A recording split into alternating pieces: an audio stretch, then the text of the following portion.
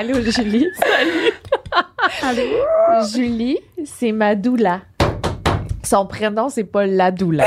Puis ça, quand je dis au monde, j'ai une doula, le monde, sont là...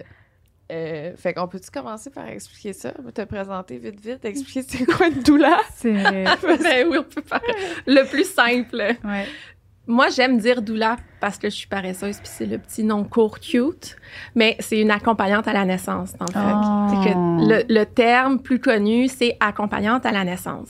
Okay. Donc, c'est accompagnante. Moi, j'ai dit accompagnatrice. Il y a un bout, on peut c'est pas accompagnatrice. Mais je pense accompagnante. Accompagnante. Ouais. C'est quoi, pourquoi la doula, c'est un surnom? C'est quoi? C'est pas un surnom, c'est juste, il y a les deux termes. Doula, c'est un vieux nom, en fait, qui provient du grec ancien, qui signifie être au service de la mère. Donc, dans le fond, tu sais, nous, c'est ça qu'on est, les accompagnantes à la naissance à la base. Après, bon, on élargit un petit peu nos services, si je peux dire, ou ce qu'on fait, mais à la base, notre rôle premier, c'est d'être là pour la future maman, pour la nouvelle maman. Fait que j'ai pas une liste définie de mes tâches comme doula parce que ça s'adapte et ça change d'une maman à l'autre. Je vais être là, mon objectif ou notre objectif, je vais parler au nous parce que je veux vraiment, c'est général, tu sais, notre mission comme accompagnante à la naissance, c'est vraiment de soutenir les futures mamans pour favoriser une belle grossesse. C'est une grossesse où on est sereine, on est dans le bonheur,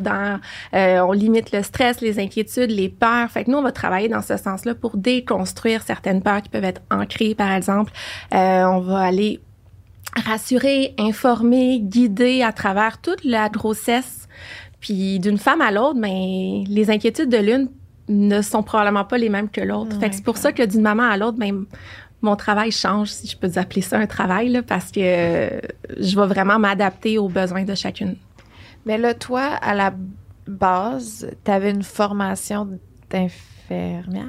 Je suis infirmière auxiliaire. C'est ça. Donc, j'ai travaillé pendant plusieurs années dans différentes cliniques. J'ai travaillé à l'hôpital, en CHSLD, chirurgie oculaire, gériatrie. J'ai vraiment fait de tout. Puis, quand je suis tombée enceinte de ma fille, je suis tombée en retraite préventif. Puis, par la suite, c'est là que j'ai vraiment fait le shift, en fait. J'ai été en retraite préventive. J'ai pas eu une très belle grossesse. En fait, c'est comme très tabou, ça aussi, mais j'avais pas vraiment de plaisir enceinte. Puis, à ce moment-là, j'en avais pas tant de conscience, je me posais pas forcément de questions. Je me disais, tu sais, c'est comme ça. Puis, j'ai fait des cours prénataux comme une future maman, tu sais, qui fait ses devoirs. Là, j'ai fait des cours prénataux, je me suis informée, je suis arrivée à mon accouchement et j'ai complètement perdu le contrôle. Ça a été la cascade d'intervention très rapidement, en fait, là. Donc, par la suite, ma fille, quand elle est née, elle a été hospitalisée. J'ai passé quelques jours en néonate avec elle. Ça a été comme un début très difficile aussi. C'est quoi néonate, excuse? En fait, c'est quand les bébés naissent qui sont hospitalisés, ils sont à l'unité de néonatologie. Donc, c'est avant la pédiatrie. C'est vraiment pour les tout petits bébés. Pédiatrie, c'est quoi? Pédiatrie, c'est l'étape d'après. Fait que c'est les petits, c'est de bébé à enfants, ils vont en pédiatrie. Ça, c'est à l'hôpital? C'est à l'hôpital aussi. En fait, c'est les différents départements. Fait que quand un bébé naissant a besoin de soins, il va en néonatologie. Après le retour à la maison, s'il a besoin de soins, d'être hospitalisé, il va être en pédiatrie. C'est bon. Fait que, c'est ça, les mots, là, moi, des fois, faut les petites mais c'est bon, parce que pour moi, c'est tellement normal. Ouais, c'est du connu. Fait que c'est super bon que tu me poses la question, là, parce que c'est... Ben, pédiatrie, je veux dire, je connaissais le terme, là, mais tu sais, c'est tout ce qui est relié, dans le fond, c'est quand t'apportes un bébé pour des soins, ça va être... Bébé ou enfant, tu sais, ma fille de 5 ans, un jeune de 12 ans, il va être hospitalisé en pédiatrie s'il a besoin de soins à l'hôpital. Il va être transféré et hospitalisé, dans le fond, dans l'unité de pédiatrie. C'est des soins qui sont adaptés pour les enfants. C'est des médecins qui sont spécialisés en pédiatrie. À 12 ans, j'avais l'impression déjà d'être une adulte. Ben oui. Ça ramène, hein? Non, t'es en pédiatrie. Fait que tu te calmes. C'est beau, tes ondes. Mais il me semble que je me rappelle pas que j'avais été en pédiatre où ma fille, elle va voir son médecin, notre médecin. Oui, mais ça, c'est différent. L'hôpital, on parle de soins de quand un bébé est malade. Tu vas pas voir... On parle, mettons... Comme là, mettons, moi, ma fille, quand elle est née, elle gardait pas son taux de saturation. Donc, son taux d'oxygène dans son sang diminuait on and off. Donc, elle a été hospitalisée dès la naissance pour un suivi à ce niveau-là, juste attendre que ce soit stable et qu'on puisse rentrer à la maison. Est-ce qu'elle était prématurée? Pas du tout. J'ai accouché à presque 41 semaines. C'est tout à fait normal pour une première grossesse. Mais j'ai eu un accouchement qui a été très médicalisé dès le déclenchement. Stripping sur stripping sur stripping. Ah, ouais. Ça veut dire quoi? C'est le décollement des membranes. Donc, dans le fond, le médecin va prendre son doigt, le rentrer à travers ton col, venir, ça c'est ici la portion, il y a ton utérus et ton bébé, venir décoller les membranes avec de la son poche doigt. Avec son doigt. Fait que c'est vraiment... À partir de quand, ça, qui fait ça? Idéalement jamais. Mais en fait, présentement, la SOGC recommande... La quoi?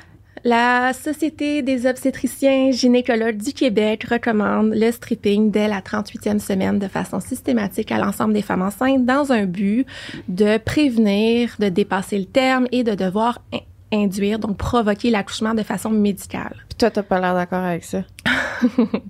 Pourquoi? Je ne suis pas d'accord de façon systématique à l'ensemble des femmes. Tu sais, il faut un petit peu... Tu m'ouvres la porte vers ce que je voulais parler. Vas-y, non, En fait, c'est que la socialisation des accouchements, la médicalisation des accouchements, c'est quand même assez récent dans notre mode, dans le monde, en fait, dans l'humanité, si je peux dire ça comme ça. C'est depuis 1940 environ qu'on accouche à l'hôpital. OK? Ça a eu pour effet une diminution du taux de natalité. Hein? Parce que c'est dû à la façon dont on prend en charge les naissances, dans le fond, dont on gère les naissances. Il y a une augmentation, depuis ce temps-là, une augmentation, dans le fond, du taux de césarienne. Le taux de césarienne, présentement, est autour de 25 %. C'est énorme, entre 20 et 25 %. J'ai pas la statistique exacte. Vous voyez, j'ai pas fait mon devoir à ce niveau-là, mais on est à peu près à ça. Okay? C'est quand même énorme. Et le fait qu'il y a une surmédicalisation des accouchements, ça augmente, dans le fond, les accouchements qui sont assistés, donc avec instrumentalisés, si je peux dire, au moment de la poussée, d'aller chercher le bébé. Donc, la violence entourant la naissance des bébés, si je peux appeler ça comme ça, et la surmédicalisation entourant justement la césarienne, la récupération, il n'y a rien de naturel dans tout ça. Ça a généré, en fait, dans la société, une peur de donner naissance, une peur de l'enfantement, une impression dans nos cellules inconscientes que accoucher, c'est dramatique, puis que, tu sais, même dans les médias, si on regarde dans la représentation des accouchements ou des femmes qui déclenchent de façon naturelle dans les émissions de télévision, dans les films, dans ce qu'on voit au quotidien, c'est des femmes qui crient, qui hurlent, qui sont « Prenez-moi en charge », on la met sur la chaise roulante, puis hop, on la rentre à l'hôpital comme si elle était en train de mourir. Elle est en train de donner naissance à son bébé, qui est quelque chose de tout à fait naturel et normal. Fait que c'est un peu ça. C'est vrai, hein? On est vraiment conditionné à médicaliser dès le moment où tu tombes enceinte. C'est de la médicalisation sans arrêt. T'es pris en charge. Comme si tu perdais le contrôle de... T'as besoin de... comment on dit ça? T'as besoin qu'on te dise comment donner naissance. T'as besoin qu'on te dise quoi faire pour être capable de prendre soin de ton corps. Tu sais, comme si t'étais plus capable, en tant que femme, de savoir ce qui est bon pour toi, ce qui est bon pour ton bébé, puis de faire confiance à la nature, dans le fond, à la vie. T'sais. Fait que c'est un petit peu dans ce sens-là que je suis pas d'accord, pour revenir à ta question, avec le fait qu'on recommande de façon systématique de faire des strippings, parce que c'est, encore une fois, d'imposer, de contrôler le moment où les bébés vont naître par peur d'avoir peur. Pour éviter une intervention médicale, on va en faire une autre. Alors que on peut-tu laisser les femmes juste comme profiter, faire confiance à leur cœur, puis au lieu de leur dire à 38 semaines, je vais commencer par te faire un stripping. Ah, aujourd'hui, ça se peut que ça te fasse quand même mal, ton col est encore un peu serré, mais tu vas voir, la semaine prochaine, ça va être mieux, puis l'autre d'après aussi. Non, ça fait aucun sens. 38 semaines, là, il t'en reste techniquement encore 3 à 4 semaines avant de donner naissance, parce qu'une grossesse normale, c'est autour de 41 semaines. Les accouchements... là, pour les strippings, je veux juste faire une petite parenthèse, OK? Parce que je veux pas me faire lancer des roches. Je veux que ce soit clair, mon message, que ce n'était pas une question d'être contre la recommandation de la SOGC, mais plutôt de revoir notre approche, notre vision de la gestion de l'accouchement, du déclenchement de l'accouchement. Et dans ce sens-là, tu sais, il y a plein de médecins absolument ouverts d'esprit qui vont vous en parler parce que c'est leur travail puis c'est correct, mais qui vont simplement vous le proposer puis vous dites ben je suis pas intéressée, j'aimerais mieux attendre, je ne veux pas, puis qui vont dire OK, tu sais, c'est pas une obligation puis c'est pas tous les médecins ou on le voit moins dans les sages-femmes, mais quand même, les sages-femmes pourraient le proposer aussi, qui vont vous l'imposer, puis qui sont des médecins barrés, là, non, faut faire ça. T'sais. Fait, je veux juste faire la parenthèse par rapport à ça pour pas que mon message soit mal compris. Mon but n'est pas de bâcher là, la SOGC et sa recommandation, parce qu'en effet, il y a quand même des circonstances où ça pourrait être une bonne option de se tourner vers le stripping. C'est juste que je pense que ça, je l'avais dit, mais c'est vraiment, dans le fond, la façon systématique de l'imposer à un certain stade à l'ensemble des femmes, de l'imposer tout le temps et non de façon circonstancielle à celle pour qui ça pourrait être bénéfique. C'est plus dans ce sens-là. Voilà. Merci. Merci pour tout à l'heure. Pourquoi qu'on dit 9 mois si c'est 40 semaines? Ça, là, c'est de la façon dont les gens vont compter. Tu sais, en France, puis ici, c'est différent. Est-ce qu'on compte à partir de l'ovulation, de la fécondation, ou nous, ici, on compte en nombre de semaines d'aménorrhée. Aménorrhée étant le nombre de semaines sans menstruation. Donc, on va calculer la grossesse à partir de la première journée des dernières menstruations. Ouais. Et c'est comme ça qu'on tombe à un nombre de 40 semaines. Ouais.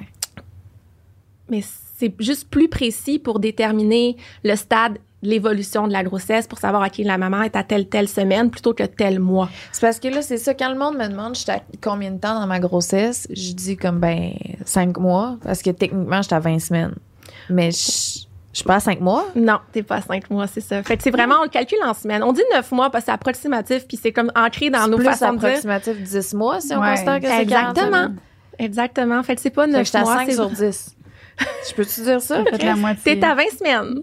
20 semaines, c'est très clair, c'est 20 semaines. Je veux dire, c'est beaucoup plus précis pour savoir aussi l'évolution, tu sais, du bébé au niveau de ton développement dans ton ventre, pour prévoir les examens, les échographies, ces choses-là, c'est plus précis de le cibler au bon moment. Puis par la suite, le problème, c'est que là, on date la grossesse à 40 semaines. Fait que c'est comme la date butoir, là, comme ta date d'expiration. Ouais. Fait que là, on commence à stresser. OK, 37, le bébé est à terme. Oui, mais 37, le bébé est à terme dans son développement. Il est correct. Il est à terme, les systèmes sont matures, il pourrait naître. Mais les 4 dernières semaines, là, à peu près, sont pas inutiles. Le bébé, c'est dans ces semaines-là qu'il va prendre le plus de poids, où il va vraiment maturer encore plus au niveau de son système cardiovasculaire, au niveau de son système digestif, au niveau de tout se met en place à ce moment-là, puis le corps de la femme aussi.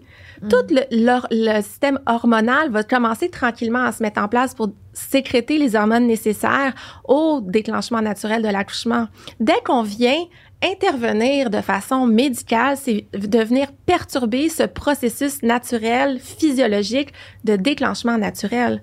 Donc, on fait des choses pour prévenir le dépassement de terme, mais au final, ce qu'on fait, ça vient pour favoriser le dépassement de terme, parce qu'on rend les mamans inconfortables, on va, puis tu sais, je veux dire, on vient encore au stripping, là, parce qu'on parlait de ça, mais un des principaux que moi, je vois pour les mamans qui vont avoir des strippings, là, justement, à répétition ou en fin de grossesse, parce que là, ils arrivent à 40, ils sont stressés, ils ont comme, tu sais, le médecin leur a donné, OK, ben là, voici ta date, là, dans 7 jours, là, pour te faire provoquer, pis tout ça.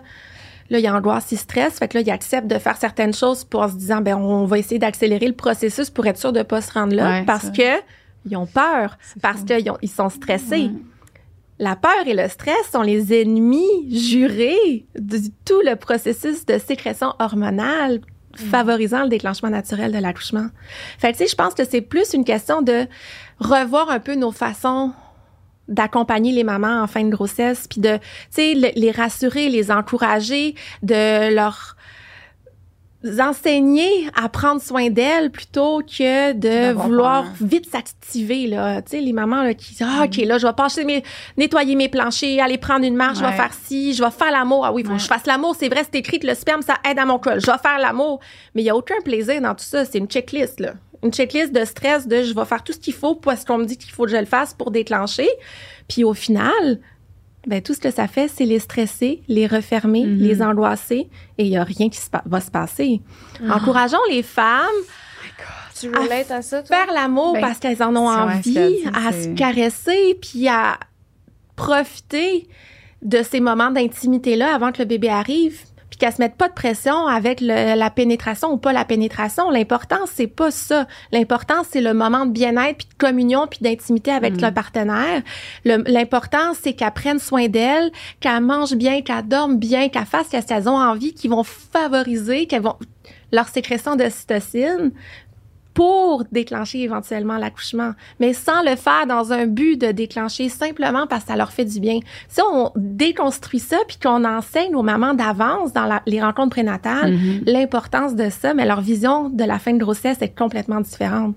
Aïe, aïe, aïe. C'est ça, c'est ça, une doula. Ben, pour vrai, j'aurais vraiment voulu t'avoir parce que tout ce que tu dis, c'est exactement ça que j'ai vécu. Puis mon stripping, là, quand tu parlais du stripping, là, moi, à 37 et demi, j'ai demandé un stripping parce que mon rendez-vous, j'ai demandé un stripping parce que moi aussi, là, j'ai vraiment pas aimé être enceinte. Là. Puis j'avais aucune information, c'est dans le COVID. Fait qu'il y avait pas de cours. Puis moi, faire un cours à l'ordi, je sais pas, j'étais pas motivée. J'étais toute seule chez nous. Je voulais voir personne. J'étais vraiment renfermée sur moi-même. Fait que j'ai fait ma grossesse de même, en n'ayant aucun plaisir.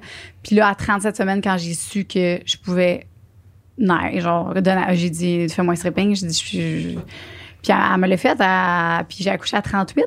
Puis à 38, quand j'ai accouché, ben c'est ça que tu disais là, que ça peut nuire au système, parce qu'on dirait que ça me fait capoter là, parce que Soléane, dans le fond, le cœur, il y avait de la misère, les contractions fait qu'elle était pas assez forte, son cœur était pas assez fort, fait qu'il diminuait tout le temps. Pendant les contractions, fait qu'il a fallu que je fasse une césarienne d'urgence. Puis là, si on va un petit peu du moment de ton stripping, comment ça a déclenché par la suite, comment ça s'est passé? Ah, ben c'est ça. T'as eu des contractions? 4 jours, ouais. Pendant 4 jours? Non, je pense que c'est 2 jours après que j'ai commencé dans la nuit. Puis le lendemain après-midi, là.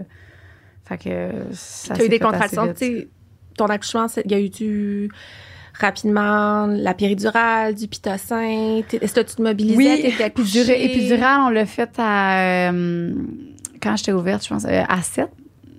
Là, ils m'ont fait l'épidurale. Puis, non, peut-être un petit peu avant, je pense. En tout cas, 7 ou bref, proche. Là. Puis, ils m'ont fait l'épidurale. Puis, mais non, moi, ça a été ça le problème, c'est qu'ils m'ont fait à peu près 40 épidurales. Là. Puis, j'étais gelée. Ça fonctionnait pas? Non, ils m'ont fait une épidurale en premier. Après ça, quand ils ont dit « faut que je m'en aille en césarienne d'urgence, on va te refaire une dose. Ouais. » C'est normal, c'est correct, ils vont me faire étranger. Là. Tu vas pas sentir. Oui, exact. Fait qu'il m'a refait une dose, puis rendu là-bas, j'étais couchée, puis tout ça, puis il m'a refait une autre dose. Fait que, puis je me rappelle, puis lui aussi, il était là, puis là, c'est cette dose-là que je me rappelle que je sentais plus ma bouche, je sentais plus que je respirais. Oh mon Dieu. Je sentais plus que j'étais gelée jusqu'ici, là. Puis là, j'ai dit, je respire pas.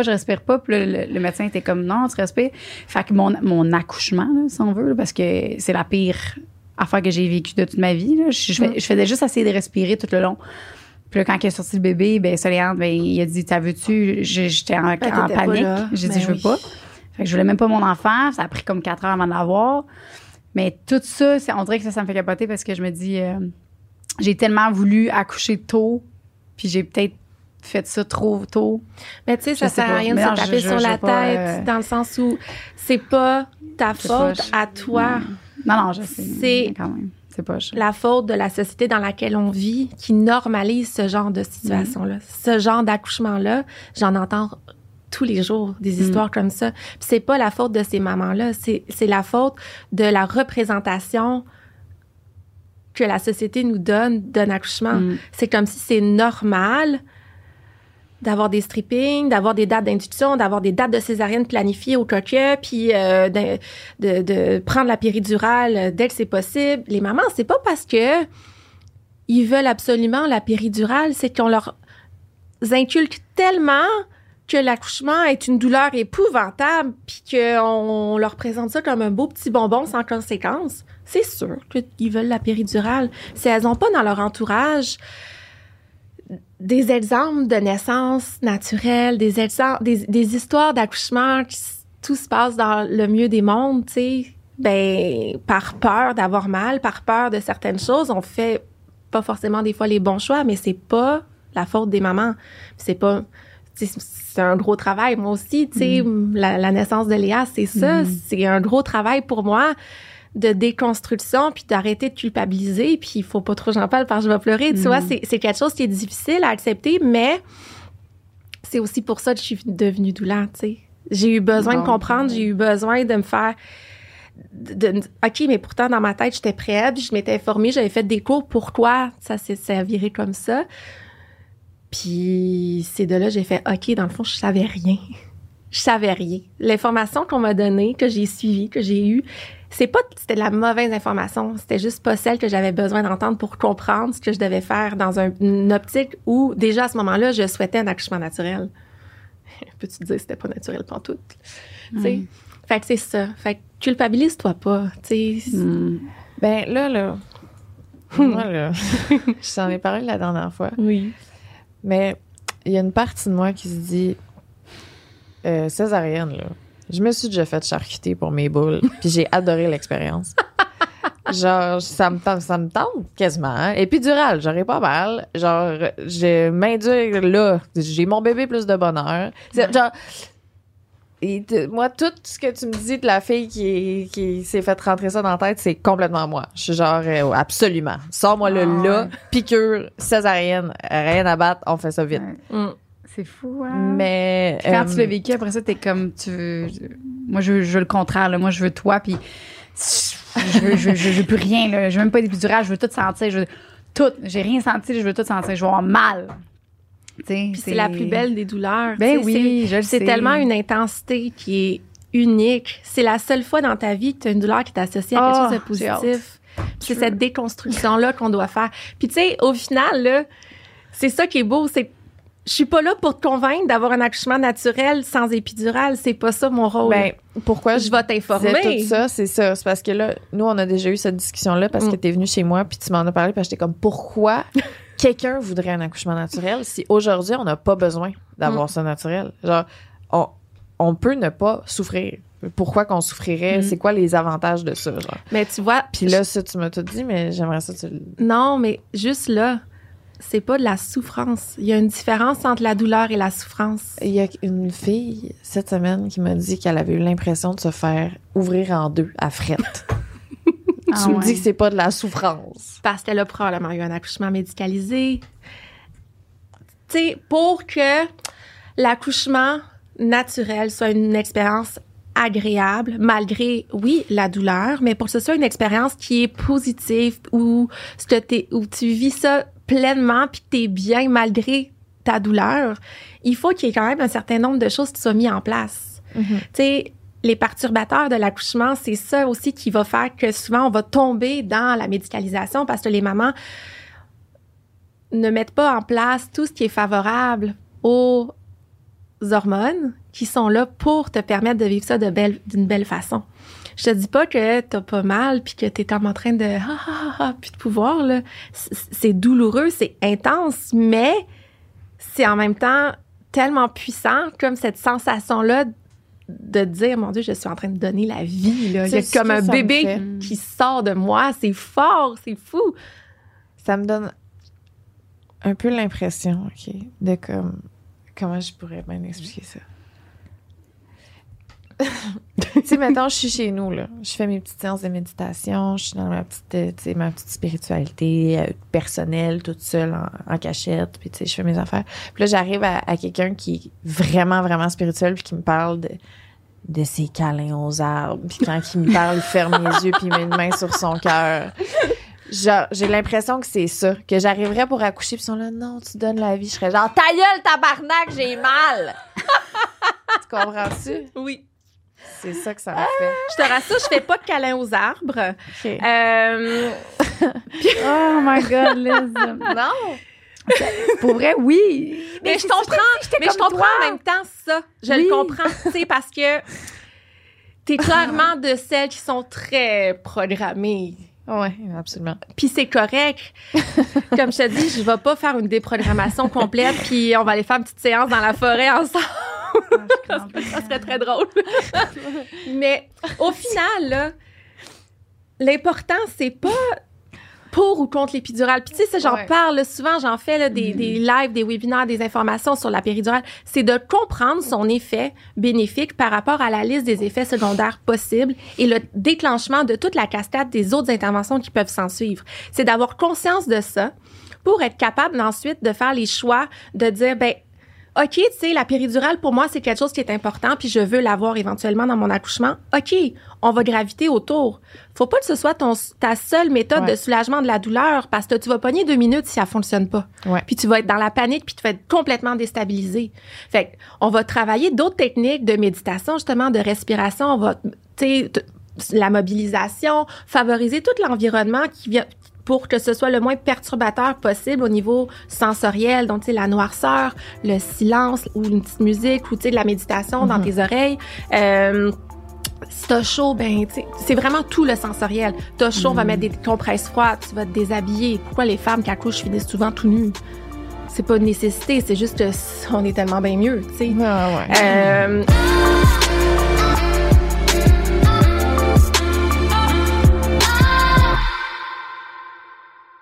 Après ça, ben au niveau physique, tu sais, les inconforts, ben on va aller adopter. La femme qui est vraiment connectée à 100% sur ses ressentis va d'elle-même instinctivement adopter les positions. Je peux te faire un cours d'enseignement de mobilisation et de position d'accouchement. Au final, tu vas te placer, si tu es vraiment à l'écoute de ton corps, naturellement, probablement dans une de ces positions-là, sans que j'ai eu besoin de te l'expliquer, parce que ton corps va te dire que tu as besoin de t'accroupir, va te dire j'ai besoin de me pencher, je suis bien à 4 pattes. C'est vraiment ça. Fait c'est vraiment plus de comprendre qu'il faut, avant de tomber dans gère-moi, gère-toi toi-même, prends le temps de laisser tes hormones, faire confiance à ton corps, être à l'écoute de ce que tu ressens, puis de graviter autour de ça avec toutes les méthodes plus naturelles de soulagement de la douleur. Puis tu pourrais être surprise à quel point, éventuellement, si t'es dans cette embarcation-là, basée sur tes hormones puis sur tes endorphines, ben tu vas te rendre à ta poussée de ton bébé, tu vas l'avoir dans tes bras puis t'auras même pu penser à prendre l'épidurale. Mais c'est juste de se donner la chance de... Puis éventuellement, si tu prends la péri, ben c'est bien correct. Tu vas te reposer, relâcher un petit peu, puis ensuite, ben je suis là aussi pour ça. Ouais. La péridurale, c'est pas je prends mon petit calmant puis je me couche sur le dos puis j'attends que mon bébé fasse la job tout seul. Oui, t'as besoin d'un répit puis t'as besoin... Parce que ton bébé, il est pas soulagé par l'épidurale. L'accouchement, c'est un travail à 2. Ouais. C'est comme une danse. Tu sais, ton bébé aussi, il bouge puis il travaille pour descendre puis s'engager dans ton bassin.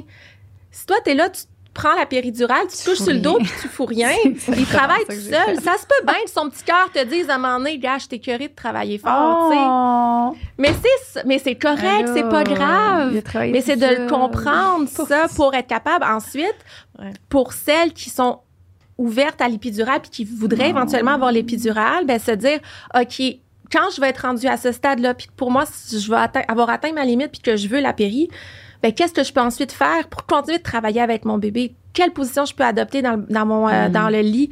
Parce qu'il y a plein de possibilités là, de mobilisation, même dans le lit, que ce soit passive ou active. Puis pour la pousser, pareil, on se met pas sur le dos, les pieds dans les étriers. Là, on va adopter une position qui est plus physiologique, qui va faciliter la descente du bébé et alterner les positions pendant la poussée. Fait que tout ça... Juste d'en avoir conscience, ben ça facilite le processus, même dans un contexte qui serait pas forcément 100% naturel, tu sais. Ouais. J'ai une question. Vas-y. J'ai une question sur le. Il y avait quelqu'un qui m'avait écrit suite à mon qu'est-ce que j'avais raconté sur ma fille, sur l'épidurale, justement. Ouais. Là, j'ai aucune idée, là. Fait que c'est pas moi qui ai dit ça, là. Je sais pas, là. Elle m'avait dit que l'épidurale pouvait faire que, dans le fond, quand t'as l'épidurale, c'est comme si tu sentais rien. Fait que ça empêche qu'il y ait l'hormone qui se start, là. Il y a une hormone. Puis c'est ça qui fait en sorte que... Parce que moi, j'ai eu le syndrome de... Moi, ma fille, ça a pris quasiment 1 an, là, avant que je réalise que je l'aime, crème. Comme il faut, là. Que c'était un petit peu par petit peu, mais au début, là, j'étais complètement détachée. Vraiment. Comme si c'était pas à moi. Puis que... Fait qu'elle m'a dit que... C'est pour ça que, genre, je sais vraiment pas, là, mais l'épidurale faisait que tu pouvais pas déclencher cette hormone-là. En fait, c'est pas l'épidurale. C'est quoi? C'est que l'épidurale Moi aussi, je va racontais te ça. geler OK. et faire que, comme le cerveau ne ressent plus, c'est comme s'il y a une déconnexion, comme c'est comme si je suis plus en train d'accoucher. Fait qu'il va diminuer sa sécrétion d'ocytocine, qui est l'hormone la plus importante pour la contraction utérine, mais qui en parallèle est aussi l'hormone de l'amour, l'hormone du lien d'attachement. On compense pour les contractions utérines la diminution d'ocytocine naturelle avec de l'injection de pitocin, donc de l'ocytocine synthétique, qui, elle, a une seule job, faire contracter ton utérus. Plus on injecte de pitocin, moins notre corps sécrète d'ocytocine. Donc, c'est pas la péridurale. C'est l'effet secondaire de la péridurale qui est la diminution et l'arrêt des contractions, qui fait qu'on injecte du pitocin, qui fait que éventuellement, plus on prend la péridurale tôt et qu'on a longtemps du pitocin, les risques à ce moment-là augmentent, qu'on ait les décélérations du cœur parce que le bébé se fatigue, parce que ou une stagnation du travail, ou peu importe. On n'embarquera pas dans toutes les possibilités des différentes cascades d'intervention puis de problématiques possibles. Le point par rapport à ce que tu dis, c'est que moins tu sécrètes d'ocytocine, plus on te donne de pitocin. Plus on te donne de pitocin, moins tu sécrètes d'ocytocine. Puis là, à la naissance, l'ocytocine, c'est ça qui fait que quand ton bébé naît, c'est comme un blackout autour de toi, là. T'as ton bébé dans tes bras, puis t'es comme... t'as quasiment de la misère. Ça fait mal tellement que t'aimes, là. Ce sentiment-là d'extase, d'amour qu'on ressent pour notre bébé, les mamans qui vont avoir eu beaucoup de pitocin et qui ont une sécrétion hormonale d'ocytocine naturelle diminuée, peuvent, je dis pas que c'est systématique, mais peuvent ressentir ce décalage-là entre j'ai mon bébé dans mes bras, je suis consciente, cool, je l'aime, mais je le ressens pas. C'est ça, exactement. Puis c'est prouvé que l'utilisation, je veux pas dire abusive, mais la grosse utilisation, disons, sur du long terme du pitocin peut éventuellement même entraîner plus de risque de développer une dépression postpartum. Tu vois, ça, c'est exactement ce qu'il faut me dire de c'est quoi la raison pourquoi qu'il y a des femmes longs naturelles. Parce que moi, je comprenais pas. Tu sais, on me disait... avant qu'on en parle, puis c'est pour ça puis là, t'es à 20 semaines, là. Je vais pas rentrer dans le cru de suite de ça, mais c'est dans ce sens-là, tu sais. C'est ça qu'il fallait que j'entende, moi, parce que j'étais comme, mais c'est quoi le rapport d'avoir naturel? Je comprenais pas. J'étais genre, c'est quoi t'essayes de prouver, là? Je comprenais pas. Mais c'est parce que personne dit ça, là. Mais là, tu me dis... Tout ce que tu dis là, OK, ben oui, c'est sûr que je vais puis pas encore l'apprendre une fois, tu sais, je veux vraiment que tout le monde qui entende comprenne que je ne généralise pas. Ce n'est pas toutes les femmes qui prennent la péridurale qui vont avoir des accouchements hyper médicalisés, parce que oui, dans certains cas, l'épidurale peut vraiment être le déclic de relâchement qui fait que l'accouchement déboule finalement, puis le bébé naît en 30 minutes plus tard, puis tout va bien. Ben oui. Ce n'est pas le démon. Ouais. C'est la mauvaise utilisation de la péridurale, le problème. Ce n'est pas la péridurale en soi. Et c'est toute la surmédicalisation, parce que ça reste que je suis quand même une professionnelle de la santé. J'ai un cerveau qui est quand même en bonne partie scientifique, qui a besoin de chiffres, de statistiques, de comprendre la physiologie des choses.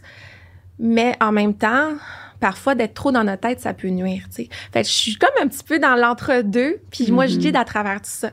Le but, c'est pas de, comme je disais tantôt, convaincre tout le monde de retourner à accoucher dans une grotte dans le bois. Donner des câlins aux arbres. Donner des câlins aux arbres. Le but des doulas, c'est vraiment de favoriser la physiologie, favoriser les naissances qui sont le moins interventionnistes possible, le plus naturel possible, de manière à ce que ça préserve et que ça favorise la santé de maman puis la santé de bébé, puis le plus beau plus beau moment. 4e trimestre, tu sais, qui est la période postnatale, dans le fond. Fait que c'est vraiment cet objectif-là que je pense je peux dire être certitude qu'on a toutes, là. Aïe, pour vrai, j'aurais tellement aimé ça, t'avoir. Mais là, je vais t'avoir, je vais avoir un autre bébé.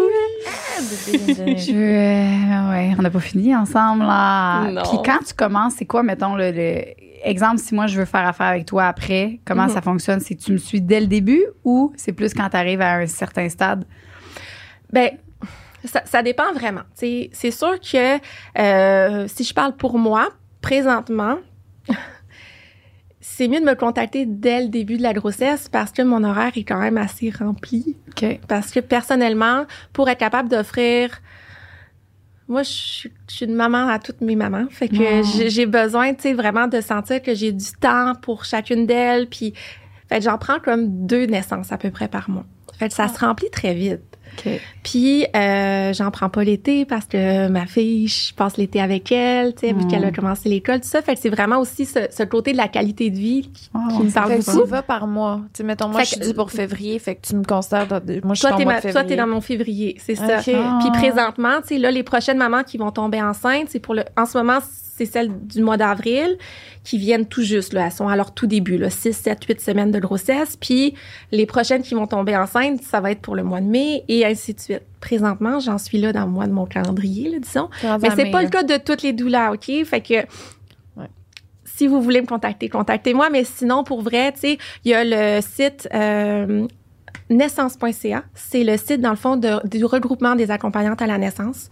Vous pouvez taper votre région et il va ressortir la liste des accompagnantes à la naissance dans votre secteur. Fait que par la suite, vous pouvez y aller par préférence. T'sais, on a toutes nos petites formations, notre couleur, nos façons d'aborder un petit peu notre approche, notre accompagnement. Il y en a qui sont formés en hypnose, il y en a qui sont formés Bon Apache, Rebozo, comme les vieilles écharpes, pas les vieilles, là, mais les écharpes mexicaines pour faire des suspensions, pour faire toutes sortes de choses. Ouais. Fait que, d'ailleurs... Qu'est-ce que tu veux, toi? T'en fais-tu? Non, mais je me suis procuré un bird sling. C'est quoi? C'est comme un peu comme les porte-bébés, là. OK. Mais tu l'accroches... Dans les maisons de naissance, en fait, c'est là partout. C'est comme une grande bande de tissu qui est accrochée au plafond pour que les femmes puissent justement faire des suspensions puis être en relâchement complet, mais en position debout. Je m'en suis acheté un pour pouvoir utiliser à l'hôpital. Parce qu'il y en a pas. Tu vas-tu le pour faire? pouvoir faire des... c'est oui, là. Ah, je vais oui. Je suis supposée le recevoir dans les prochains jours. Fait que j'ai vraiment... Tu sais, comme mon nouveau joujou. Mais parce que moi, je travaille beaucoup dans, justement, le préserver la bulle. Fait que je suis pas très hands-on quand j'accompagne à l'accouchement. Tu sais, souvent, si tu me demandes ce que je fais à l'accouchement, je suis assise à côté de toi, puis je te regarde. Une fois de temps en temps, je vais te flatter, mais je suis vraiment là pour préserver l'environnement, pour favoriser l'isolement, la noirceur, la bulle. C'est ça, moi, ma job. C'est préserver ça. Tu as besoin de moi dans ta bulle, je vais être là. Mais tu peux-tu dire aux infirmières, genre, on ferme les lumières? Je leur demande pas de fermer les lumières. Je vais fermer les lumières. Par exemple, je peux leur demander que quand elles viennent, tu sais, souvent, ça fait partie du plan de naissance. Je vais leur, tu sais, puis quand j'arrive, j'ai honnêtement toujours un très bon contact là, avec les infirmières. Tu sais, déjà, si t'arrives en partant, t'arrives à l'hôpital, puis t'es comme, bon, moi, je suis l'accompagnante à la naissance, voici son plan, puis ça va être comme ça que ça va se passer. Le travail d'équipe va être difficile, tu sais. Puis honnêtement, moi, je suis vraiment pro-travail d'équipe. Là. Nous, les accompagnantes à la naissance, on n'est pas là pour prendre la place de personne. Au contraire, notre rôle est complémentaire aux médecins, aux sages-femmes, aux aides natales, aux infirmières. On devrait travailler beaucoup plus en équipe. Ça serait vraiment plus bénéfique pour tout le monde. T'sais, au final, on a tous le même objectif, c'est la santé, la sécurité de la mère puis du bébé. Là. Fait que, moi, j'arrive vraiment là dans une optique de travail d'équipe puis de communion. Fait que, tu sais, je vais toujours commencer par me présenter puis, tu sais, bon, ben, OK, maman ici aurait vraiment souhaité un accouchement naturel. Ça va vraiment bien. Je donne un petit peu un topo. Tu sais, souvent, moi, je vais à la maison avant. Fait que quand on arrive à l'hôpital, l'accouchement est déjà presque fini. Fait que... je comprends pas. Moi, genre, mettons, quand que je pensais à l'éventuel accouchement, mettons, le moment de bonheur que je ressentais, c'était à l'arrivée du bébé, mais tout le reste, je le voyais un peu comme un traumatisme, quelque chose de douloureux, puis quelque chose qui me faisait vraiment peur. Puis au moment où tu es venu chez nous, puis tu m'as dit, ben non, on va faire ça ici, on va te faire un beau bain, on va fermer les rideaux, on va fermer la lumière, on va te mettre de la musique. J'étais comme, oh shit, OK. Tu sais, là, c'est la première image de je vais avoir un moment, le fun, agréable. Tu sais, m'imaginer des estis de néons d'hôpital, là, de même, avec du monde que je connais pas, qui me regarde la snatch écartée grosse de même, puis me chier dessus, là. Genre, c'est traumatisant, tu sais, en tout cas. Ouais, sinon, c'est tout sauf ça. Ouais, c'est ça. Vrai, ouais. Hey, c'est fun, là! Tu sais, imagine Ça quand donne t'arrives bien à plus le l'hôpital, goût, parce qu'il faut comprendre ça aussi, tu sais, faut pas... je veux pas taper sur la tête du personnel médical, là, c'est tellement pas ça, mais imagine une maman qui arrive épuisée après 15 heures de travail à la maison. Pendant toute la nuit, elle a eu des contractions, elle n'a pas été capable de dormir, elle est stressée, elle est fatiguée, elle a mal, elle arrive à l'hôpital... Puis là, elle est dilatée à 3 cm, les contractions sont aux 5 minutes. Qu'est-ce que tu penses que leur option, c'est de proposer la péridurale ou un calmant, tu sais, la morphine ou peu importe pour que la maman ait un petit moment de... Parce que c'est ça, leur formation d'accompagnement, c'est d'accompagner la maman dans un accouchement médical. Ça reste que c'est ça. Ouais. Tu sais, oui, elles vont proposer le bain ou tu sais, mais au final ça reste que c'est pas la même prise en charge, même si c'est un terme que j'aime moins, de cette maman-là, puis l'évolution de son travail va se faire bien différemment que celle qui arrive dilatée à 8 cm, complètement buzzée sur ses endorphines tellement qu'elle se rend pas compte qu'elle est à moitié tout nue dans le corridor de l'hôpital. Tu sais, je veux dire, dans ce temps-là, les médecins puis les infirmières, ils vont pas gosser à du monitoring puis du ci puis de ils laissent la maman, elle est en train de le faire là, elle accouche puis ça va bien, fait qu'ils sont là pour OK, ouvrir le dossier, préparer la salle d'accouchement, puis tu sais, je l'ai vécu récemment là. On est arrivé, c'était littéralement ça. On est arrivé au triage, 3 secondes au triage. Ah, elle est à 7, on va l'amener dans la salle d'accouchement. Vite, on prépare la table. Ils sont ressortis. Le médecin est venu faire son examen. Ah, elle est rendue à 9, je sais pas, là, genre 40 minutes, même pas, là, entre le triage et le temps que le médecin vienne faire son examen. Ben, tout est beau, ça va bien. Fait que vous me direz, mais que vous voyez des cheveux, puis il est reparti. Mais voyons. Mais oui. Mais crime, ils doivent t'aimer, bon. Ben, mais c'est pas juste moi, c'est le contexte, en fait. C'est une femme qu'on laisse vivre sa vie, puis accoucher, puis à qui on a donné, qui a confiance, puis qu'on a laissé le processus naturel sans intervenir. C'est des accouchements qui se passent de façon merveilleuse et tout le monde va bien. Le bébé allait bien, maman va bien, poussée quand même assez rapide, pas de déchirure, bébé en pleine santé, maman en pleine santé.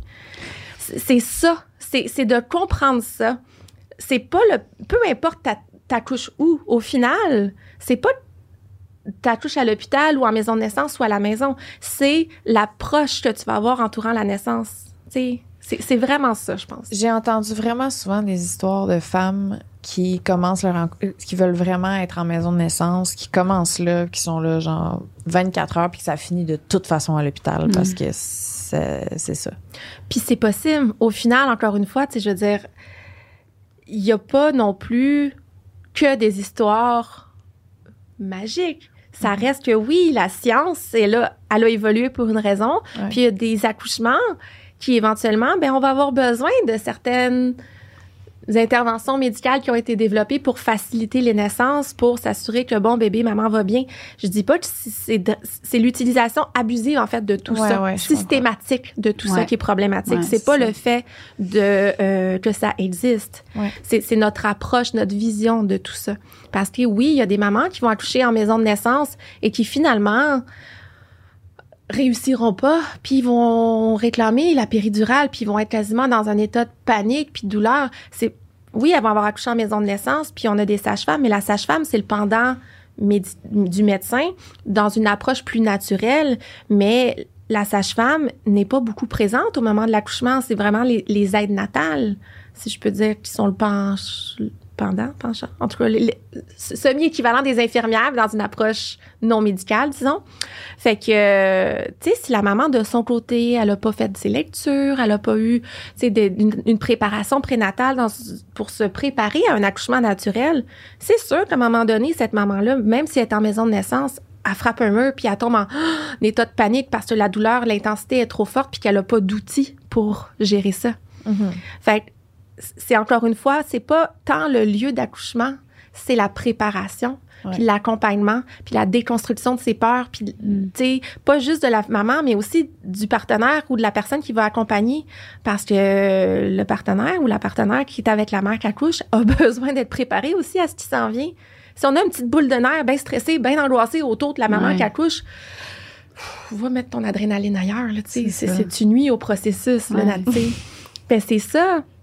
Fait que l'accompagnement, il se fait en équipe, là, c'est la préparation. Puis les accompagnantes à la naissance, on sert à ça aussi. On n'est pas là pour prendre la place du partenaire. On est là pour accompagner le partenaire à relaxer.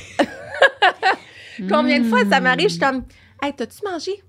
Va donc te faire un lunch. Voilà. Va relaxer. Oui, mais elle va être seule. C'est parfait. Regarde, adore entre ses contractions. Tout va bien. Va manger, va prendre une douche, va prendre une marche. Elle va être encore là dans 1 heure quand tu reviens ou dans 30 minutes. Tu sais, c'est vraiment ça, en fait. C'est arrêter de penser que c'est correct, tout va bien. Puis Louis était comment? Louis, il était vraiment correct pour vrai. Il était vraiment...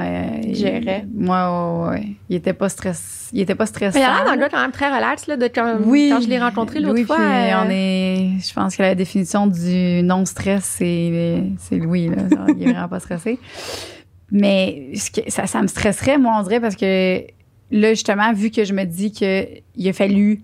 Là, quand elle dit, OK, il faut faire une épidurale d'urgence, puis là, tout le monde, on a 30 minutes.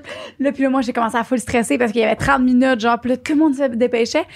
Impossible que j'accouche chez nous parce que j'aurais la peur que s'il arrive de quoi, il soit trop tard, puis que là, il arrive de quoi à mon bébé, puis là, je m'arrête, tu sais. Fait que moi, j'aimerais mieux accoucher à l'hôpital, mais j'avoue, c'est stressant. C'est impossible que j'accouche chez nous à cause de ça. J'ai été traumatisée de la tournure de l'événement. J'avais 30 minutes, top chrono, tout le monde courait partout, puis je voyais tout ça. Ça peut te rassurer. Quand on décide qu'il y a une césarienne d'urgence urgente, le bébé peut naître dans 5 minutes après. Fait que c'était peut-être pas un vrai contexte d'urgence. C'était une urgence, mais pas urgente. OK. Dans le sens où on s'active, mais tu sais... Quand c'est vraiment urgent que le bébé va genre mourir si on le sort pas là, tu sais, t'es transféré, on ouvre, c'est fini là. C'est très rapide là. Okay. Fait oui, c'était probablement une urgence, mais pas une urgence urgente. Dans 3 minutes, il faut qu'il soit sorti parce qu'il meurt, sinon. Tu comprends? OK. Fait que mais est-ce que à ce niveau-là, le fait de... Ça, est-ce que j'aurais su ça? Parce que est-ce que, mettons, y a-tu un équipement à la maison pour regarder le cœur du bébé? Ben en fait, c'est qu'à l'accouchement, si tu accouches à la maison, tu as une sage-femme. Les sages-femmes ils ont une formation universitaire comme les médecins, mais uniquement en obstétrique. En quoi? En accouchement. C'est une formation universitaire. Je veux dire 5 ans, c'est peut-être 4, mais en tout cas, c'est uniquement sur ça. C'est médical. Là. Une sage-femme peut faire un suivi médical de la grossesse et de l'accouchement. Là. C'est juste qu'elle n'a pas les outils pour faire une péridurale puis tout ça. Fait que à partir du moment où ça nécessite une prise en charge, là, elle est transférée, la sage-femme reste à l'hôpital, tu sais. Et tu pourrais faire ça, tu pourrais demander un suivi sage-femme, parce que ça, c'est une autre chose que les femmes savent pas, c'est que tu peux demander un suivi sage-femme et accoucher avec ta sage-femme à l'hôpital. Moi, je veux tout ça. J'ai une question. Oui. L'accouchement orgasmique. Je suis down. J'aimerais ça. On parle de masturbation avant? Ouais, OK, vas-y. Parce que c'est mon sujet préféré. Vas-y. T'es à la bonne place. Écoute, je peux pas venir à sexe oral sans parler de masturbation. S'il te plaît. Par où je commence? La grossesse. Ouais. Tu sais, pendant la grossesse, il y a plein de changements hormonaux et physiologiques qui font qu'on a souvent un changement ou une diminution de la libido. Ouais. Ça me fait penser vraiment à comme l'épisode là, que je viens d'écouter, là. Les schémas. Là. Ouais. Moi, je suis sûre qu'on parle avec Anne-Marie, puis que dans la grossesse, ça change tout, ces schémas-là. Ah ouais? Je suis sûre que ça doit changer. Parce que honnêtement, pendant la grossesse, t'as pas forcément les mêmes désirs, les mêmes envies de la même façon. C'est totalement différent, puis c'est pas juste d'un contexte hormonal. Là. Ah oui? C'est quoi tu sens, là? Qu'est-ce que tu sens? Ma libido est plus la même, vraiment pas. Genre, pas qu'elle a full diminué, mais je suis moins dans le dans le 4 pattes bandé, strappé à te faire fouetter. Plus dans te faire coller. Ben, tu sais, c'est normal. C'est ça. Ouais, vraiment. Mais c'est normal. Mais il y en a qui sont... Bon, il y en a, là, je dis pas que... Moi, oui, c'est pas ça. que la libido augmente. Mais dans la façon dont elle est... Tu sais, parce que la libido, là, c'est pas juste la pénétration. C'est tout ce qui entoure l'intimité. Les caresses, les bisous, la tendresse, les orgasmes, mais pas forcément pénétratifs. Tu sais, fait que c'est tout ça aussi. C'est pas que t'as plus de libido, c'est que ta libido change puis qu'on est tellement conditionné à associer la libido à la pénétration que là, on se dit « Oh mon Dieu, j'ai plus de libido ». T'as pas plus de libido, t'as juste un changement dans ton tes désir désirs, puis dans, tu sais, fait de se questionner et de repasser par la masturbation pour te redécouvrir dans ta grossesse, au fil de ta grossesse, ce que j'aime plus. À l'interne, ton corps change. T'es capable, si tu rentres ton doigt, d'aller toucher ton col. Fait clairement, un doggy style, bang, bang, bang, et pas sûr que ça va te tenter puis que ça va être plaisant. C'est ça, hein? Ça fait plus... Ben, c'est ça. C'est ça. C'est là. Puis plus la grossesse avance, plus c'est normal, le poids, tu sais, de... Oh, Christ, t'es bien bandé. C'est moi, OK. Son pénis n'a pas allongé, là. Okay. Mais notre corps change à l'interne. Je pense que c'est lui. C'est dur, hein? Fait que c'est ça. Fait que de prendre le temps de se redécouvrir seul, puis après ça, tu sais, on peut le faire seul, on peut intégrer notre partenaire dans, justement, de se redécouvrir ensemble à travers la masturbation pendant la grossesse. Et ça va aussi en postnatal. Je fais un miroir. Postnatal, la reprise des relations sexuelles, c'est graduel et ta libido, encore une fois, elle est à redéfinir et tes désirs vont avoir changé. Physiquement, il y a un bébé qui est passé là. Ça se peut, encore une fois, que ça a changé. Puis il y a beaucoup de mamans qui vont avoir peur de la reprise des relations sexuelles avec pénétration, justement, parce que, ben c'est ça, il y en a pour qui ça sort puis ça va super bien, puis d'autres qui vont avoir peut-être des petits inconforts, qui vont avoir peut-être des déchirures, qui ont eu une épisiotomie, bon, peu importe. C'est pas automatique que tu déchires? Ben non. Ben non. Et tu vois, tu voulais des raisons? On va plus voir de déchirures dans les accouchements médicalisés. Ah, mais oui. Quand tu pousses, là, puis t'es gelé de bord en bord. Jusqu'au cul. Quand tu pousses, t'es gelé de bord en bord. Tu sens rien de ce qui se passe. Tu sens rien de comment tu pousses. T'as bien plus de chances de pousser tout croche. Puis que soit on ait besoin d'aller le chercher, ton bébé, ou bien que finalement, tu pousses, puis tu pousses pas bien, puis ça... Aïe, aïe. Fait que, non, voilà une autre raison. Bon. Bref, revenir à la masturbation. Oui, ben non, c'est correct. Mais même fait que c'est ça, en postnatal, c'est la même chose, c'est de se redécouvrir, de reprendre le temps de se toucher soi-même pour sentir les changements physiologiques. Puis, tu sais, surtout les mamans qui allaitent vont avoir des changements aussi hormonaux. Il y a la sécheresse vaginale à cause des changements, tu sais, au niveau hormonal. Fait que c'est moins agréable. Puis du fait que c'est moins agréable, ben tu sais, si elles se le font pas dire, ben c'est normal, mais regarde, il y a des super lubrifiants en silicone qui existent, puis que c'est pas obligé d'être pénétratif, tu peux juste, encore une fois, te redécouvrir dans ton couple puis dans ta sexualité graduellement, puis ça, tu sais, ça devrait être écrit en gros, là, graduellement. Ben c'est ça, tu sais, graduellement, ça va revenir, puis tranquillement, tu vas reprendre plaisir. Puis la communication, c'est super important parce que tu dois continuellement expliquer à ta partenaire, t'en es rendu où dans tout ça, puis tu sais, ça se peut que ça prenne un temps avant que vous reveniez à la libido d'avant parce que t'es fatigué, parce que physiquement, ça te tente pas, parce que ton besoin d'affection puis de te coller, il est comblé par ton bébé, là. C'est pas sexuel, mais c'est ça pareil. Mais oui, vraiment. Toute l'ocytocine puis la dopamine que tu sécrètes en étant constamment collé avec ton bébé, ton besoin affectif, il est comblé.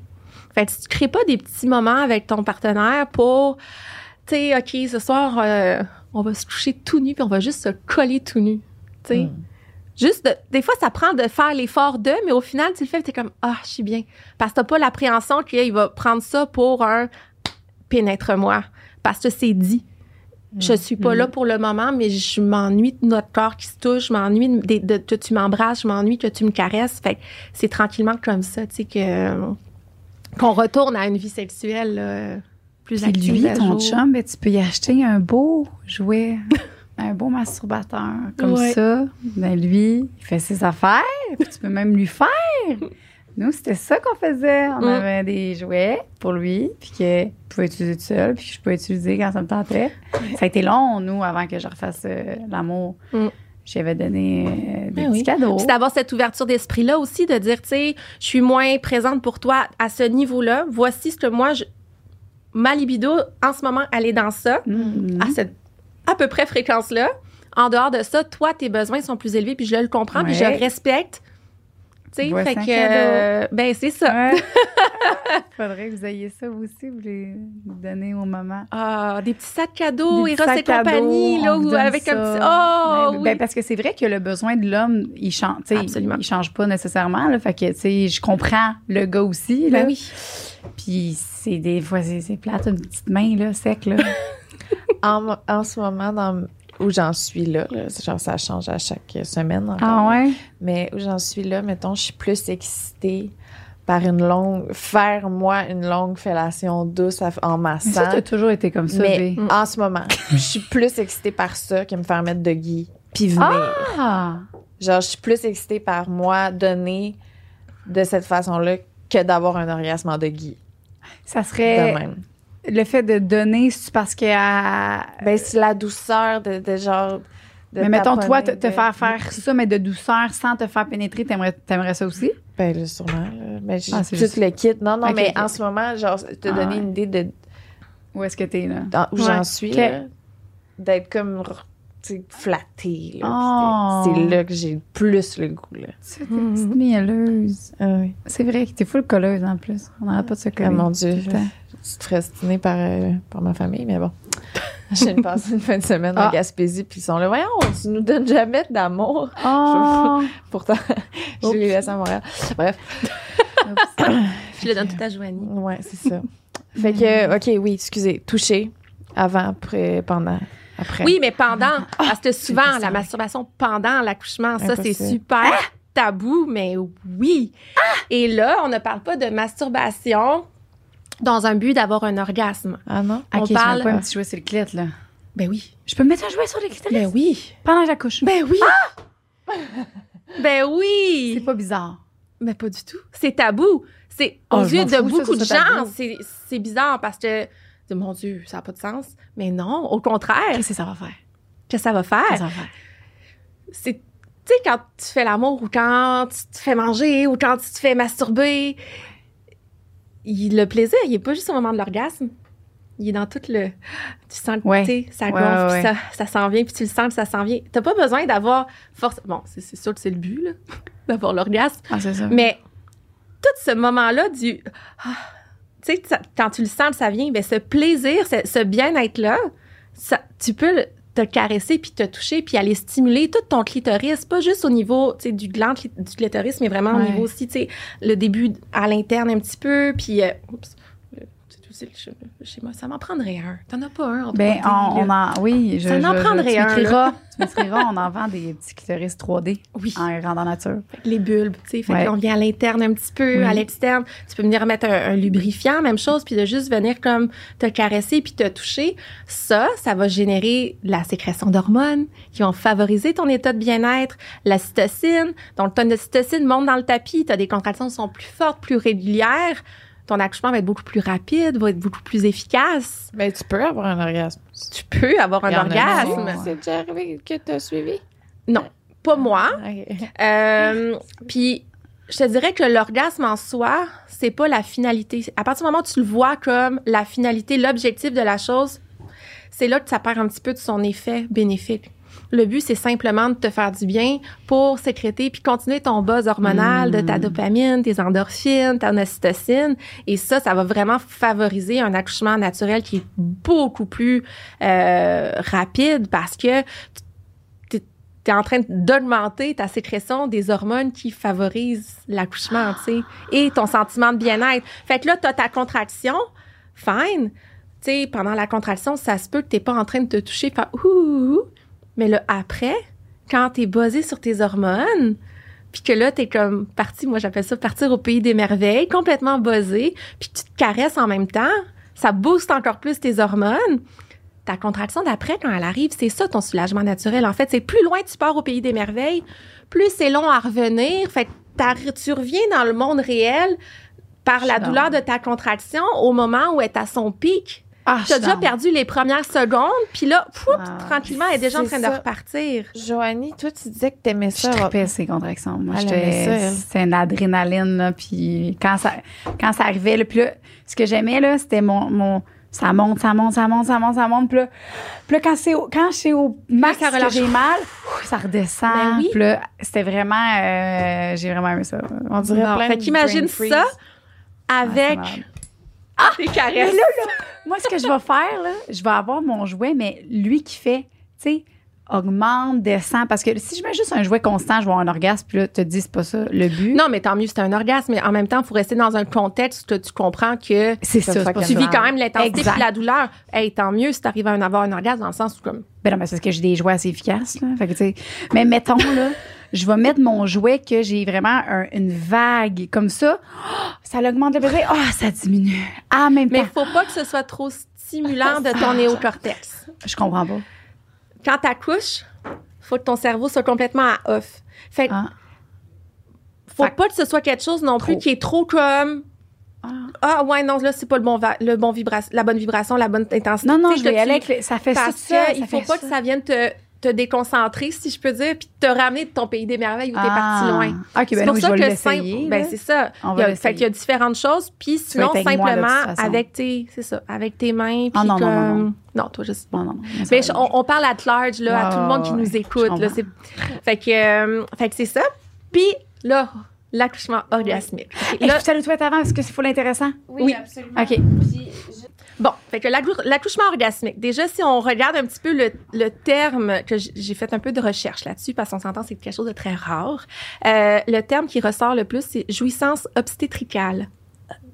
Okay. C'est pas... c'est ça. On dirait... Tout de suite, il faut catégoriser d'un point de vue médical, tu sais. C'est comme une jouissance obstétricale, parce qu'il faut expliquer, ce n'est pas... Comme si ce n'était pas un orgasme. C'est comme une jouissance qui est en lien avec la gynécologie, la physiologie. Fait que déjà, la société nous a encore... La socialisation là, des accouchements, elle nous a rabaissé ça à quelque chose de plus... En tout cas, moi, j'aime moins ce titre-là, disons. Là. Fait qu'il faut savoir que c'est quelque chose qui est très, très rare. Il y a pas beaucoup d'études non plus là-dessus. La seule que j'ai trouvée ressort de 2013 sur quand même un nombre moyen. Là, il y avait environ 206 000 femmes qui ont... quand même beaucoup. Oui, j'avoue, quand même. Et là-dessus, c'est 668 femmes qui ont été répertoriées, donc 0,3% de femmes qui ont admis à leur sage-femme avoir ressenti du plaisir au moment de l'accouchement. Fait que c'est très rare. C'est pas un but ultime à atteindre. On s'entend là parce que vous allez être déçus. Puis ça prend tout un contexte, une mise en pour favoriser éventuellement la possibilité d'avoir un accouchement orgasmique. Donc, déjà, de un, ça prend un accouchement qui est 100% naturel, donc aucune intervention, mais c'est un autre but, tu vois, une autre belle raison. Donc, un accouchement 100% naturel, qui est respecté, qui est dans un environnement qui est calme, où on va favoriser vraiment le sentiment de confiance, de sécurité de la femme, où ça va être ininterrompu. Tu sais, dans le fond, ce qu'on veut, là, c'est reproduire au moment de l'accouchement, l'environnement de quand on fait l'amour puis qu'on atteint un orgasme. Tu sais, si les lumières sont fortes puis qu'il y a plein de bruit puis tout le monde qui rentre puis qui sort puis qui te fait te regarder puis qu'on t'interrompt puis que pas sûr que tu vas venir. Mais c'est un peu le même principe. Tu sais, quand tout ça c'est respecté, que la femme qui accouche, on lui fait confiance, elle se sent en sécurité, qu'elle est laissée à elle-même, qu'on n'interrompt pas le processus naturel d'enfantement et que la femme elle a un abandon qui est vraiment complet. Elle, des peurs de l'accouchement, il y en a pas. C'est comme, je vis ça comme une expérience magique, transcendante et j'ai vraiment une confiance aveugle en mon corps et je vis chaque sensation comme un abandon complet de ce que je ressens puis qu'elle accepte l'intensité puis la douleur. Tu sais, on est vraiment dans ça. À partir de ce moment-là, il faut vraiment ouvrir son esprit aussi durant l'accouchement, lâcher prise, comme je disais, de façon à ce que quand on a un orgasme, on peut, pas quand on a un orgasme, mais quand on est en train d'accoucher, on puisse éventuellement atteindre l'orgasme. Tu sais, un peu comme quand on est trop dans notre tête, là, quand on... Ah non, on fait un peu plus à gauche, un peu plus à droite. Fais ça. Tu viendras pas, là. parce que t'es trop dans ta tête. Mais c'est la même chose. Si t'es trop dans ton corps à essayer de comprendre comment y arriver, tu y arriveras pas. Il faut vraiment juste laisser les choses aller, puis ça va venir tout seul. D'ailleurs, l'ensemble des femmes qui des commentaires ou des comment tu dis ça, des feedbacks? Témoignages. Des feedbacks, oui, des témoignages, merci. Ouais. Des femmes qui ont vécu des accouchements orgasmiques disaient qu'elles se sont fait prendre par surprise parce qu'elles s'en attendaient pas. Elles s'étaient vraiment transcendées, là, basées complètement sur leurs hormones, puis à un moment donné, cette espèce de « Oh my God, qu'est-ce qui se passe? » C'est quand le bébé sort en même temps? Au moment après? À la fin, oui. Pas pendant la poussée, mais à la fin. Sauf que ça prend justement que pendant tout le processus de dilatation, tout le travail, là, toutes les contractions, d'être justement basé sur nos hormones. Vraiment, là, on se laisse aller. On est vraiment parti loin au pays des merveilles avec nos hormones d'ocytocine, d'endorphine, de dopamine. On ressent la douleur, mais à part, elle vient, puis tu jongles bien avec la vague, là. Puis à partir de ce moment-là, tu vas éventuellement ressentir une disparition de la douleur qui va se transformer par une sensation de plaisir. Et là, les bulbes, dans le fond, du clitoris se gorgent de sang, comme un pénis qui vient en érection. Donc, le clitoris va se gorger de sang. Et là, lorsque la tête du bébé descend pendant la poussée, la pression... Et là, je veux juste bien le dire. La distension et la compression des voies vaginales permettraient la découverte de nouvelles zones érogènes à l'interne au moment donc la tête du bébé passerait puis viendrait faire... Vu que c'est distancé, c'est comme des zones qu'on n'a jamais connues qui étaient possiblement érogènes. Mon nouveau rêve. Ça, avec le boost d'ocytocine, l'état de bien-être et d'excitation, les bulbes du clitoris qui se gonflent, donc ça, c'est vraiment au niveau à l'interne, là, environ 4 à 5 cm à l'interne du vagin, avec le passage de la tête, la pression de la tête du bébé sur, dans le fond, les bulbes, viendrait créer un orgasme à la femme qui est en train de donner naissance à son bébé. Et puis là, je dirais... C'est gros, l'orgasme? Donc, de ce que j'ai lu, ce n'est pas un orgasme comparable à un orgasme qu'on aurait pendant une relation sexuelle, mais c'est le même sentiment extatique de bien-être. Puis, écoute, il y a le vidéo que je t'ai envoyé ce matin, la fille... Ah, tu l'as pas écouté? Ben, j'ai d'autres choses à faire. La fille, elle a littéralement les yeux qui... un meeting. Ah, c'est vrai. La fille, elle a littéralement les yeux qui roulent puis qui partent par en arrière, là. Et comme... Fait que ça, c'est l'accouchement, dans le fond, orgasmique. Ah! Puis tu disais, on peut pas prévoir ça, vraiment. Ben, tu sais, tu peux prévoir de favoriser mettre en place un accouchement, tu sais, de te préparer pour un accouchement naturel, favoriser tout ce qui va aider à la bonne sécrétion hormonale, ton environnement, tu sais, de limiter les gens à ton partenaire, ta doula qui est dans un coin au noir, tu sais, pas loin, puis de vraiment laisser, tu sais... Si Lisande, mettons, ou quelqu'un là, comme Lisande, elle, là, ce qui l'excite, c'est justement dans un hôpital avec un docteur, elle pourrait peut-être aussi avoir un orgasme. Parce que c'est dans un fantasme. Fait que peut-être que toi, tu vas peut-être pouvoir y arriver pareil, bébé. Sauf que... Tu sais, parce que je l'ai entendu, je suis une fidèle auditrice du podcast, là, le fantasme du gynécologue, là. Oui. Sauf que le gynécologue, quand il vient mettre ses doigts pour toucher ton col puis que t'as une contraction, là, je suis pas sûre. C'est pas pareil. Que c'est pas le même contexte. Dans mes vidéos, ils sont de même, ils crachent, là, tu sais. C'est pas tout à fait la même affaire. C'est pas vraiment même que ça se passe, là. Tu l'aimeras plus. Fait qu'on plus ce fantasme-là. Là, je regarde des massothérapeutes à cette heure. Ah, ouais. OK, tout a changé, là. Mais toi, tu me le dis, j'amène un 2 litres d'huile à ton accouchement, puis... Voilà, là, je vais venir. Faut juste prendre bien le temps à l'intérieur des cuisses. Bon. Bref. Chris, voilà, c'est ça je veux. Mais vite, là, moi aussi je veux ça, mais OK, non, mais les filles, ça, faut pas que ce soit un objectif de naissance, parce que faut vous rappeler que c'est 0,3% de femmes. Tu sais, ça pour l'orgasme, de l'accouchement orgasmique, c'est 0,3% des femmes. Mettre quelque chose puis ça tu peux te donner cet objectif-là, là. Mais ça reste que faut pas non. Oui, c'est ça. Mais non. Par contre, la masturbation pendant l'accouchement, même si vous n'atteignez pas l'orgasme, est un vraiment bon moyen de soulagement de la douleur, même si ce n'est pas de façon, justement, tu sais, ça peut juste être tout doux, là, votre conjointe qui vous embrasse dans le cou, de se coller tout nu, d'ailleurs, le peau à peau, là. Moi, là, je vous dis tout le temps, là, je dis tout le temps, mettez-vous donc tout nu, puis collez-vous, tu sais. collez-vous, caressez-vous, va prendre un bain, allez prendre une douche ensemble, juste de se coller, cette communion, ça, tu sais, puis après ça, tu les caresses, puis là, tu peux venir caresser au niveau, tu sais, du clitoris, au niveau de la vulve, mais doucement, on est dans le doux, là. J'ai hâte. Fait que voilà. Puis je sais pas si les jouets pendant que mon médecin disait que la vibration pouvait créer des contractions, puis fait que c'est ça. Parce que dans le fond, c'est pas la vibration qui, ben oui, ça pourrait, mais c'est surtout dans le fond quand t'as ton orgasme. Ouais.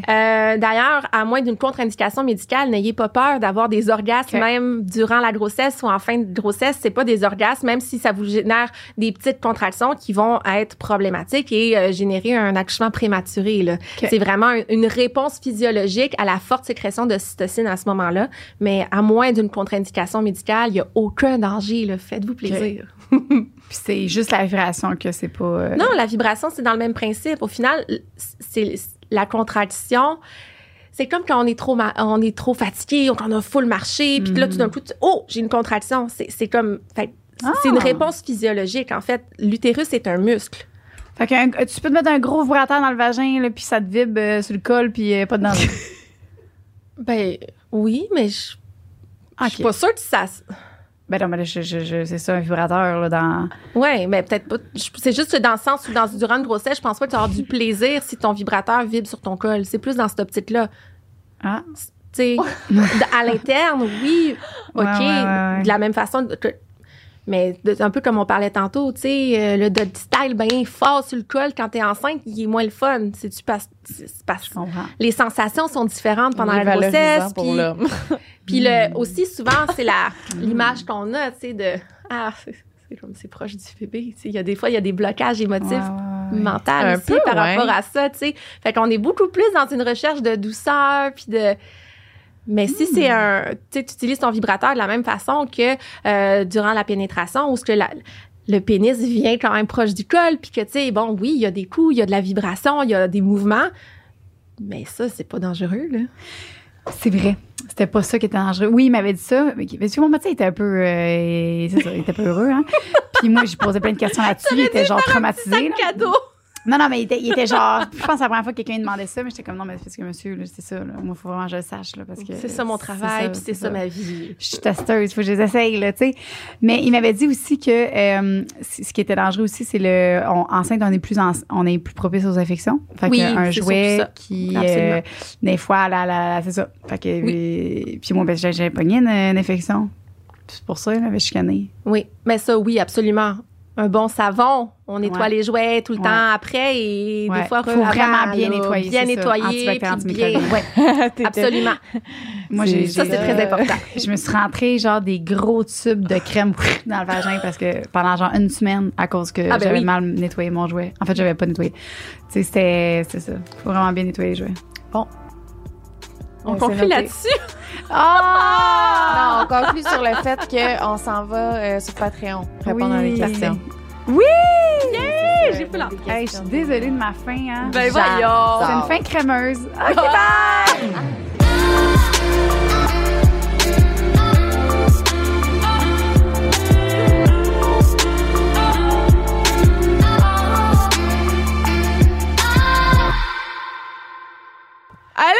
Allô?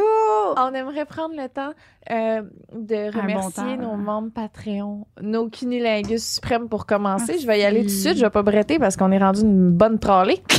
On a Amélie Dubois, Amélie Hamel, Anne-Marie Spirituelle, Kat Mays, Charlotte Bérubé, Cody Broyce, Coquinette, Feu Follet, Frédéric Doré, Abiba Ojoada, Karianne Gauthier-Turgeon, Laure, Léa Veillette-Dufresne, Marianne Shorty Boulanger, Mégane Chouinard, Mélina Paquette, Millie Eros, Mille, Flex Sainte-Arienne, Olympe Quay, Roxane Dupuis, Sabrina Voisine, Samantha Thériault, Tricia Dorion, Imé Darèche et Émilie Cusson. Wow! Merci énormément. Crème, à un moment donné, il va falloir faire un podcast au complet. Ça va être juste nos remerciements. Ouais. Ça va être le fun, hein? Et nos rois de l'orgasme, Proxime, Sabrina Daou, Shannon B. Poigne et Sophie, toujours à l'écoute. Merci énormément. On vous aime plus que notre propre vie, là. Absolument. Hein? Shannon, d'ailleurs, est aujourd'hui. Elle est là avec nous, elle est en studio, elle a écouté le podcast avec Julie, qui est notre madoula. Oui. Bref, puis c'est ça. Fait que quand que vous êtes roi de l'orgasme, vous pouvez venir ici même en studio assister au tournage. Donc, si jamais. Merci énormément. Mouah. Une production du Studio SF.